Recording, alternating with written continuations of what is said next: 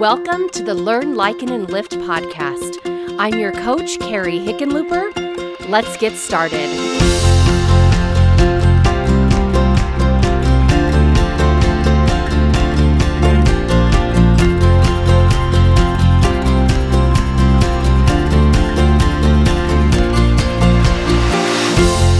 Episode 162, Not Taking Offense.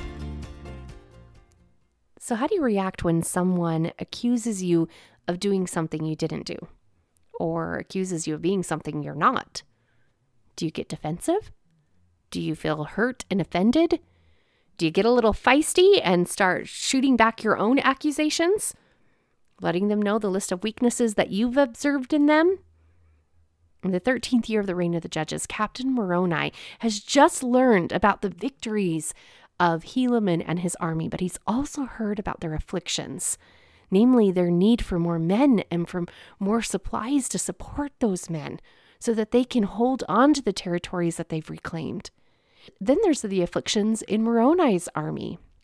While Ammoron, the Lamanite king, seems to be having this endless support of men who are coming into his army, the Nephites who are near the city of Nephihah, they're outnumbered and they were overpowered. And though the city ends up falling to the Lamanites, it's not before. There's just a huge slaughter of Nephites. And those that remained have now fled to Moroni. And hearing how Helaman's army had recaptured their territory, but hadn't been strengthened and reinforced like they ought to have been, Moroni turns his attention to whose responsibility it is to send those men and provisions. And that was Pahoran, who's the chief judge and the governor over all of the Nephite people. Now, as your coach, I would definitely advise you to handle your conflicts face-to-face or voice-to-voice, but not through text. But back in the year 62 BC, epistles were the necessary means of communicating. And so Moroni writes 2 epistles, and he's addressing the neglect that the armies are suffering under. And in the second epistle, he condemns Pahoran for sitting upon his throne idly and thoughtlessly enjoying his comforts and the protection that those around him are providing him, while the Nephite army, in turn, is suffering hunger and thirst and fatigue and death, all for the cause of liberty. And Moroni chastises Pahoran for doing nothing while expecting to be delivered by God. And he called Pahoran to repentance while warning him that the judgments of God are going to come upon him because of his slothfulness and his neglect. Moroni called upon Pahoran to reunite with Moroni and the men of liberty in strength, but he also then expresses his doubt for Pahoran's true intentions towards liberty, supposing even that perhaps Pahoran desired power and authority, and even mused that perhaps Pahoran was a traitor. He even ended the epistle with a threat of coming to the land of Zarahemla himself and taking Pahoran's life if it's found that Pahoran is standing in the way of liberty and causing the army to suffer because of it. So as you can see, these are heated accusations. Moroni's words are bold and determined and truthful, and it was everything really that I would desire my chief captain who is over my welfare. It's everything I would want him to be. And it's important to note that these aren't the words of a man who is seeking power and authority over another. These are the words of a warrior that has been fighting for liberty for 12 years or more, who has seen good men die, who has seen miracles take place, who has fought for liberty both against Lamanites and Nephite dissenters and Nephites who still remain with the people, but they desire to take away the liberty of the Nephites and place a king over them instead, who are seeking power and authority from them. And he has seen the suffering of his people, and he has suffered right beside them. And if the government is being gluttonous at the expense of the people, Moroni was going to take care of it. Also, at this time, Moroni is very aware of the growing wickedness of the people, and it must have been so discouraging. I'm sure he wondered why all the Nephites couldn't just get on and stay on the same page of liberty, let alone stay true to their covenants that they've made with God. Moroni firmly believes in and is a witness to the strength that the Nephites receive when they are obedient, and he is a witness of the weakening that they experience when they're not. He knew for himself that their success in protecting or gaining back their lands, it greatly depended on the people's faithfulness. And he also was keenly aware of the vulnerability that they had experienced when the kingmen refused to fight and take up arms against the Lamanites, and then were delighted when the Lamanites came up against them. They even saw this and took it to their advantage to restrict the people's liberty even more during these times. And Moroni believed God's words. He saw it to be true that the inner vessel shall be cleaned first, and then shall the outer vessel be cleansed also.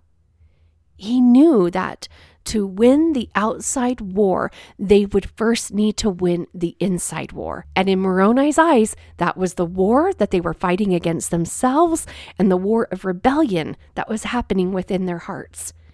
And Moroni's instincts aren't wrong or off track here. Something was thwarting the progress of liberty.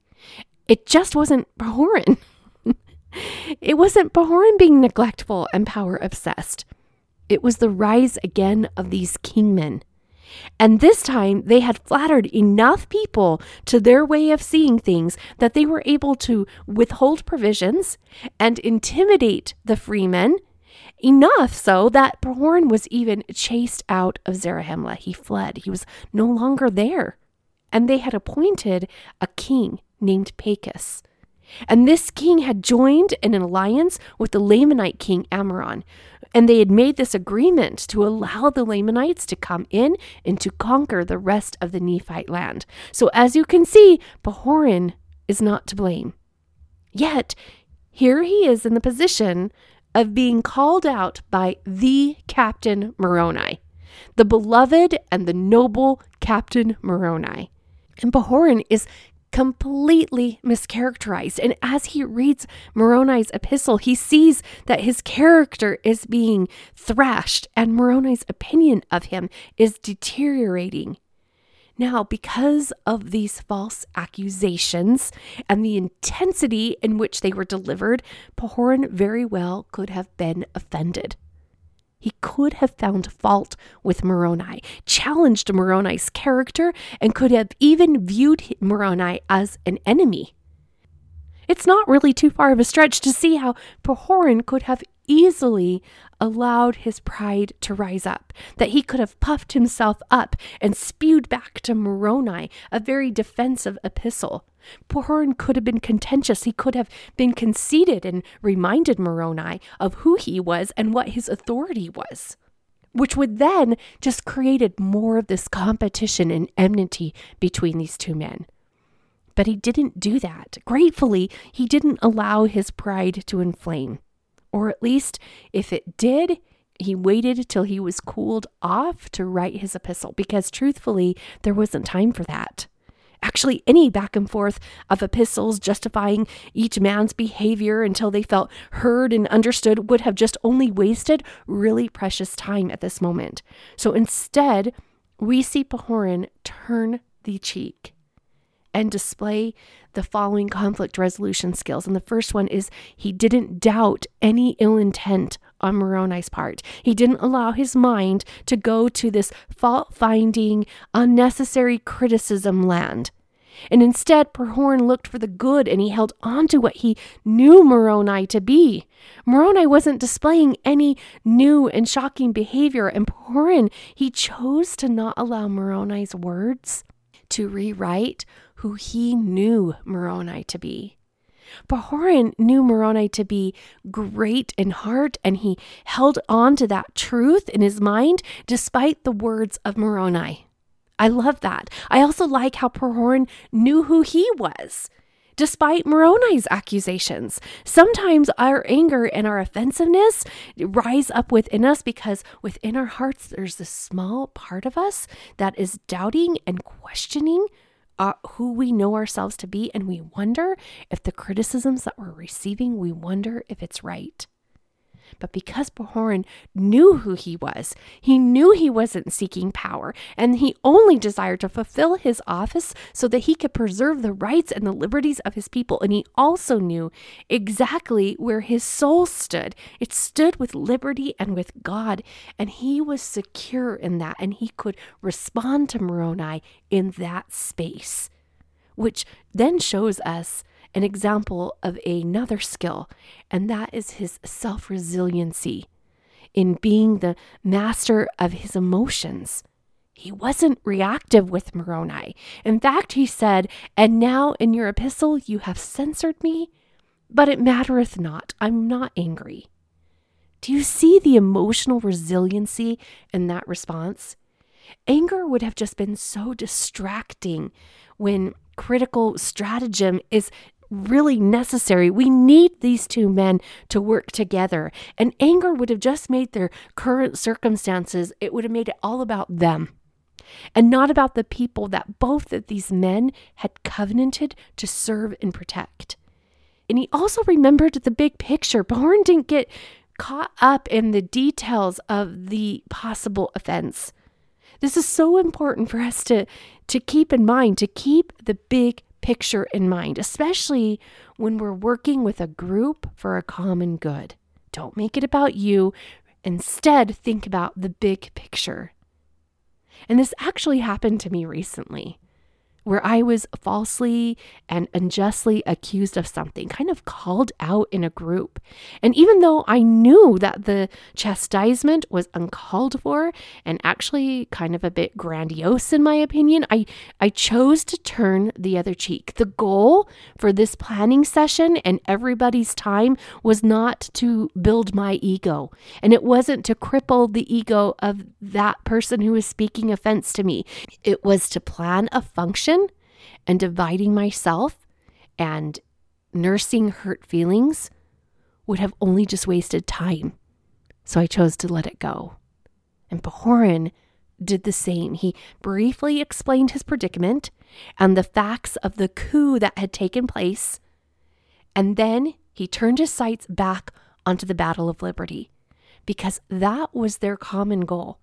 And that's where they could unite. And because Pahoran kept their common goal front and center, he was then able to take this schism that existed between the two men, and he was able to unite their hearts together again.